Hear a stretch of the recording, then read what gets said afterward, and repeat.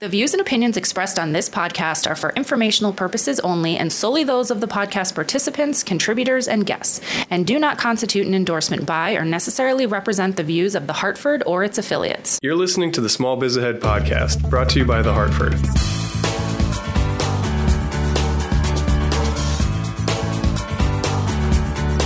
Welcome back to another edition of the Small Biz Ahead podcast. Today we have a special guest, and we're going to be talking about a special topic that's been in the news a lot lately. Our special guest today is Paul Quintero. He is the CEO of Accion, headquartered in New York.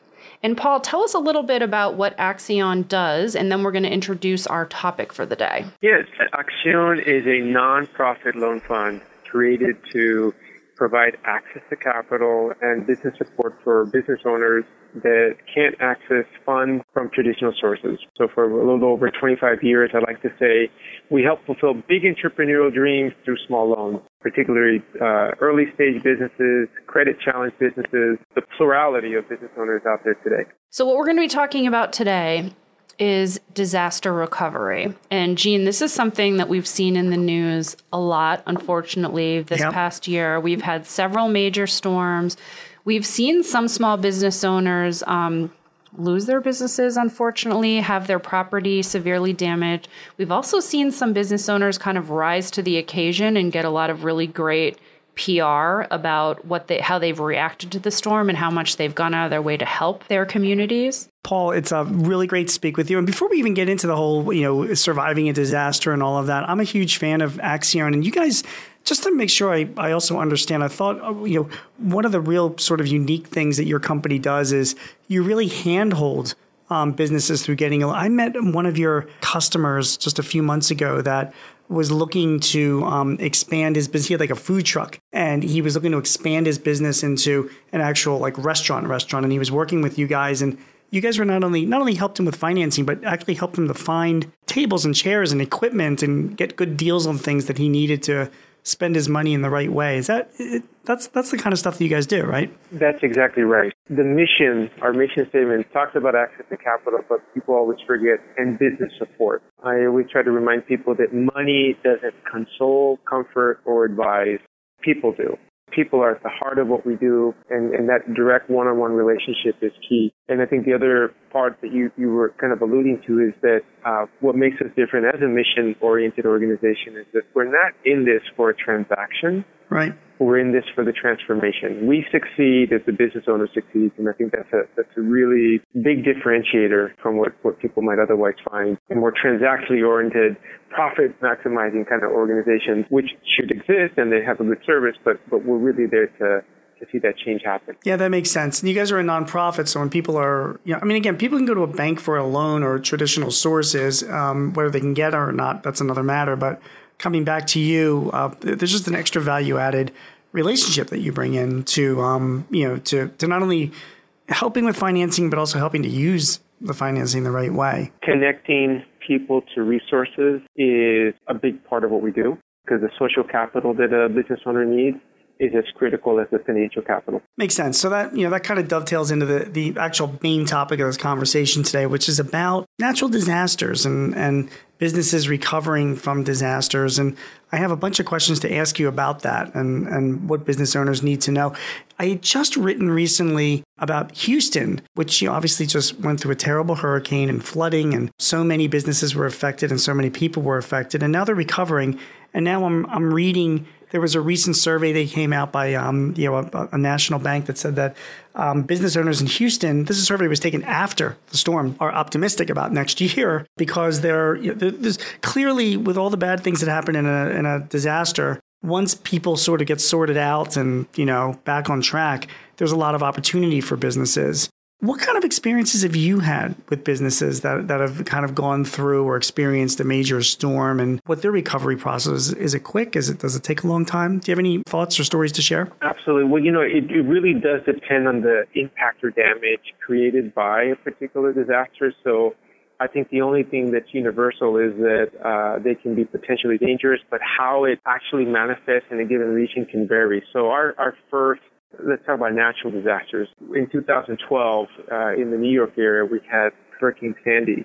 And this year, as you said, we had Harvey, Irma, which I'll talk about a little bit more because it directly affected not only the clients we serve, but even our own staff offices in Florida. And then, of course, Maria, that has pretty much devastated Puerto Rico.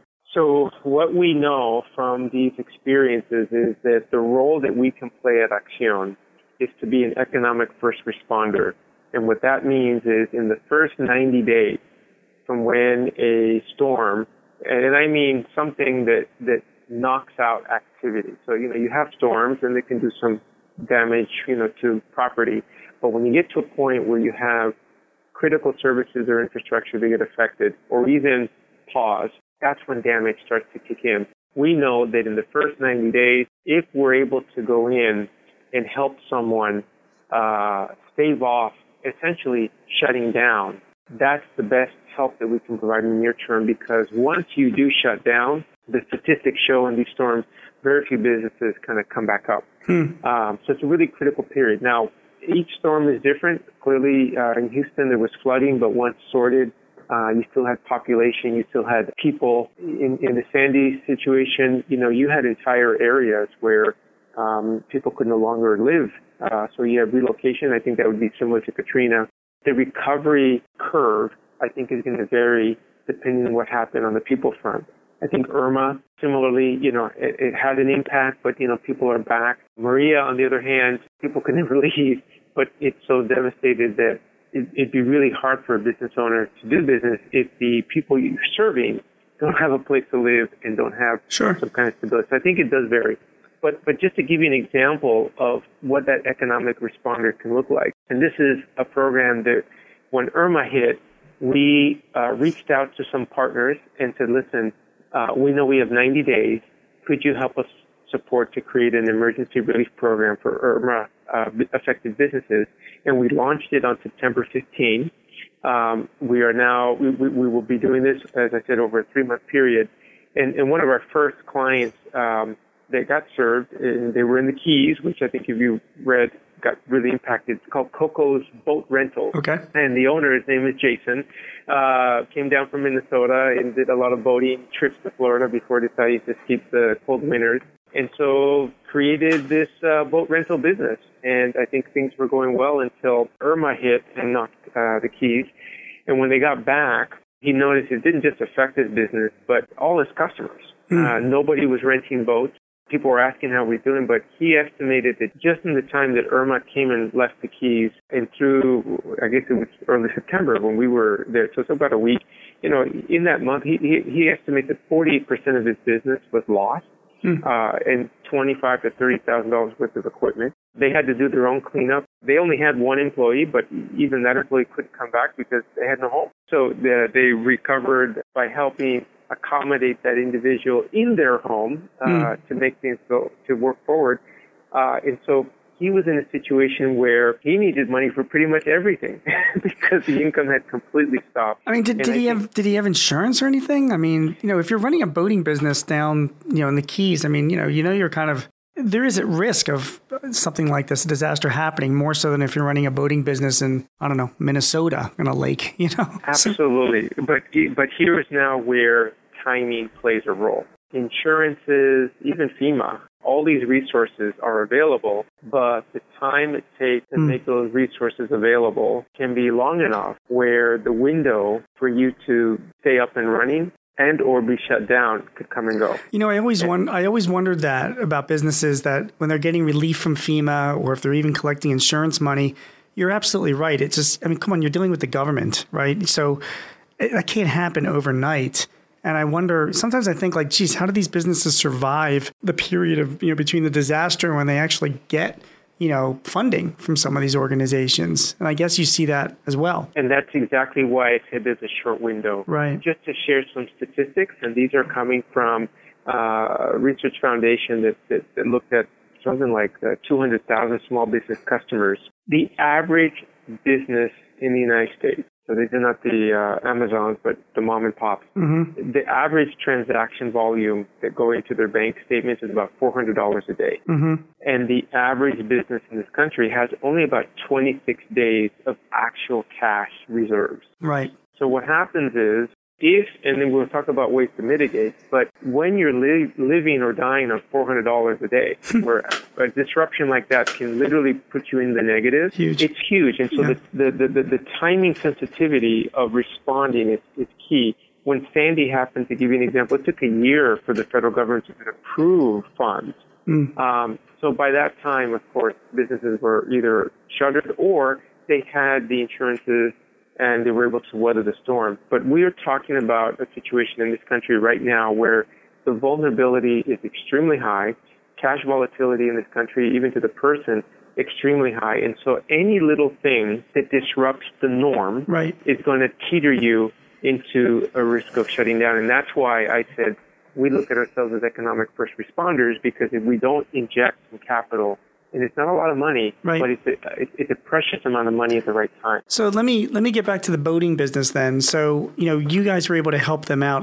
First of all, I'm curious to know, how did they even find you, right? I mean, how do they know that you existed and you got connected to them? And then once you did get connected to them, what did you do to help them? The way we don't market ourselves directly to consumers. We don't have that kind of budget, but we have always networked ourselves to different business partners. So first and foremost, our bank partners. A lot of people go to the banks and for example, when the SBA sets up a relief effort, they work through what they call small business development centers. These are federally funded centers that provide technical assistance, business advice. So what happens is, in these centers, our people have connected with specific individuals in those areas so that they know who we are, they know what we do, and we let them know that we were lending capital for this kind of response. And when word got out, which, in these kind of situations, any help is communicated very quickly, we found them through those connections. So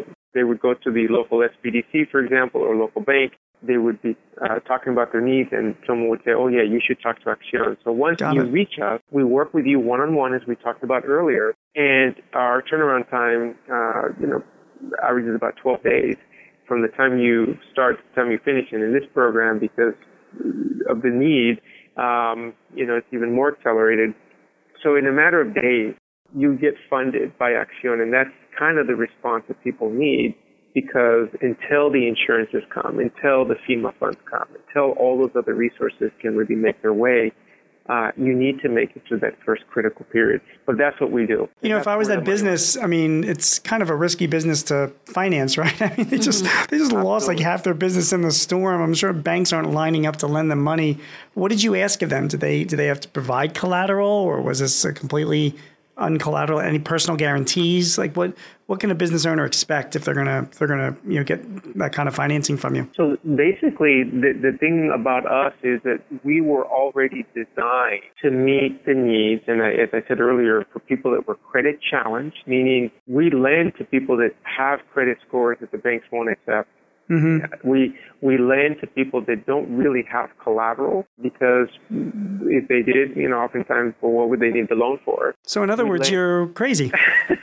We've learned over 25 years how to manage that risk to a tolerable level. That's what we do. Got it. I said we're like the Star Trek Enterprise. We boldly lend where no bank will go, but we know how to manage the risk. And so what we do look at is we have to look and understand that you have the ability to repay the loan. And that means that we look at your holistic business and personal picture, because we also take a Hippocratic oath. We don't want to provide money if it's only going to indebt you. We want to provide money that we know that you can repay, because we report to the credit bureau so that we can build your personal credit, and we want to make sure that the far majority of the people that we serve are building positive credit history. So it's all about cash flow for us. Sure. And so in this case, while his business stopped, he would have been able to evidence that he had a business. He would have been able to evidence that with enough time, he could get back to a certain level. So we knew we had enough visibility on that kind of activity to be able to support him at a given level. And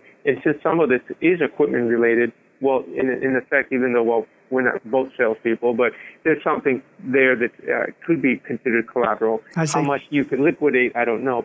But our intent is to essentially follow the business practices that we have now. So you had mentioned before about the Small Business Development Center, and that's how you got connected. SBDCs are great, and they are usually connected to universities all around the country, and they do provide a lot of resources to business owners. So if I'm a business owner and I'm in an area that's been affected by some natural disaster, an earthquake or a hurricane or whatnot, certainly a Small Business Development Center might be the first. I need help. So I could turn to them. Any other resources that you would come to mind that you would recommend to me if I was, Yes. Where would I turn to? I think there are a couple things. And now because going places is hard, there's some sites that I think can localize all the resources. So one is disasterassistance.gov. Because what that does is you enter the information for your specific location, and disasterassistance.gov tries to marshal all the resources for your specific geography. And I think that's what's important. We don't want to generalize. We want to be really, really customized to where you're at. So that's one. The other, of course, is that the one time that the SBA actually directly lends is in disasters. Mm-hmm. Otherwise, they pretty much stand behind the banks or organizations that do the lending, using their guarantee. But the one time they actually have to marshal resources, do the direct decisioning, is when they have a disaster. So I would recommend SBA.gov, and right now you can look /funding-program/disaster assistance. And that summarizes by storm. So you have resources for Harvey and the counties that are eligible. You have resources for Irma, and you have the resources for Maria. And that's, I think, a useful site. And then for not necessarily resources, but for preparing for the inevitable next one, there's I think a nifty little site called ready.gov. READY.gov. And we'll put that in the show notes. It educates people on how to prepare for and respond to emergencies. What do you do when you hear there's a hurricane watch? Right. What do you do 24 hours? How can you prepare just personally, right? Your physical safety. Sure. Which I think is critical. So I would say those three sites should give more than enough to begin.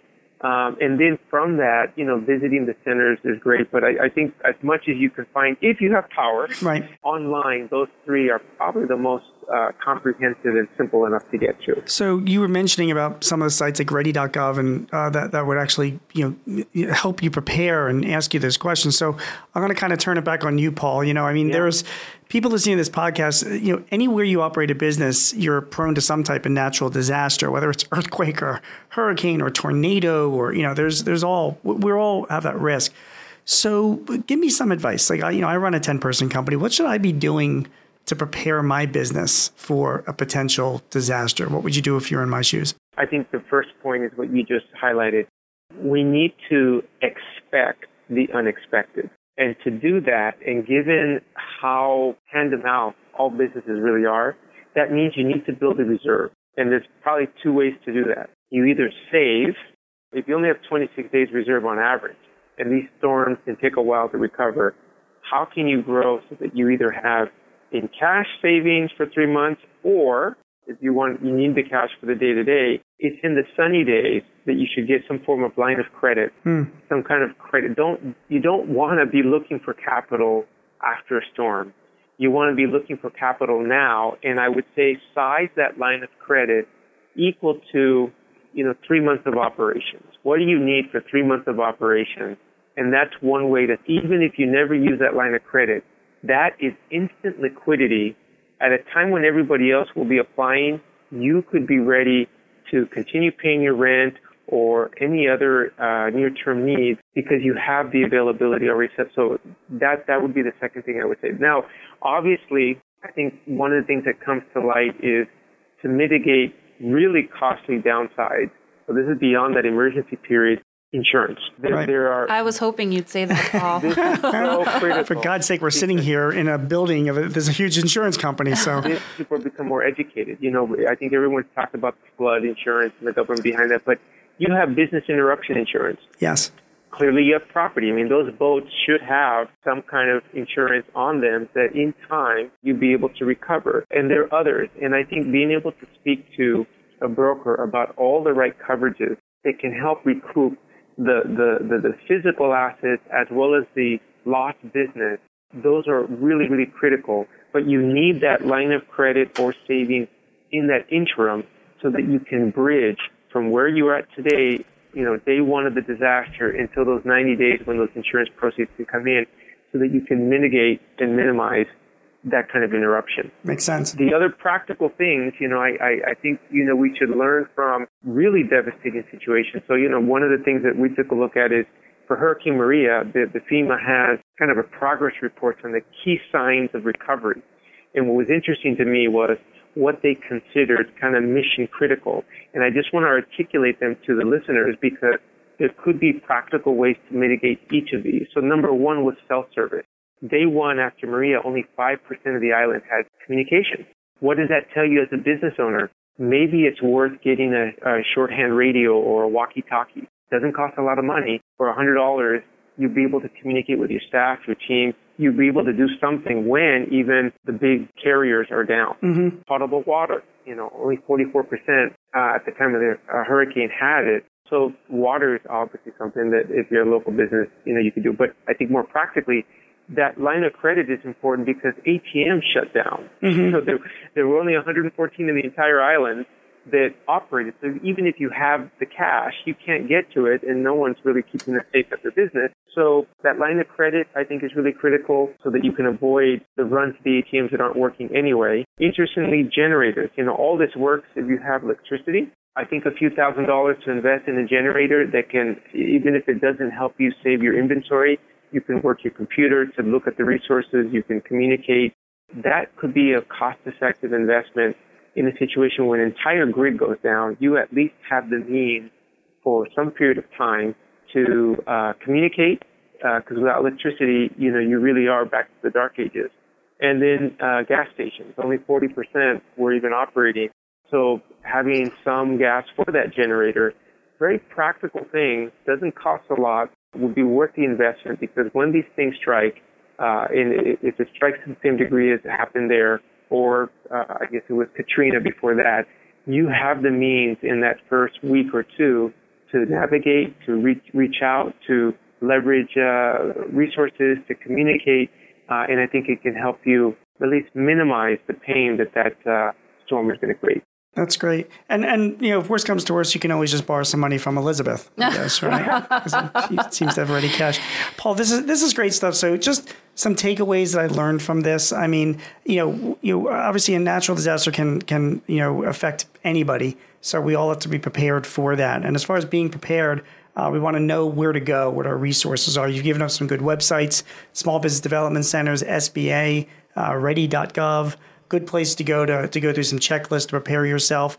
And I think the best preparation that you can do is to make sure that you're really flush with your own resources. In other words, save, put money away, have some cash in the bank, have available line of credit, have necessary equipment that's used, like a generator for, when a disaster occurs.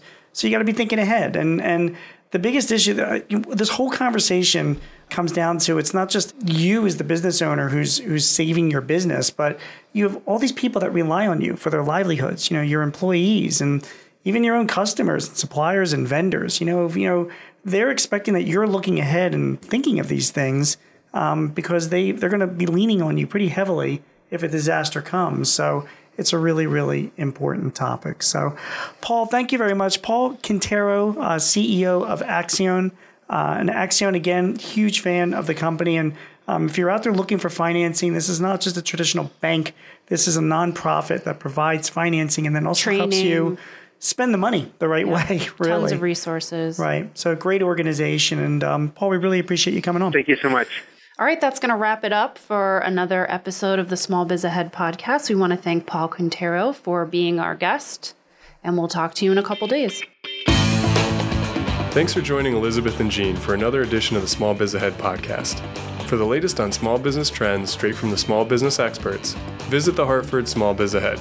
We've got articles, how-tos, and videos to help you run your business more efficiently. Check us out at smallbizahead.com.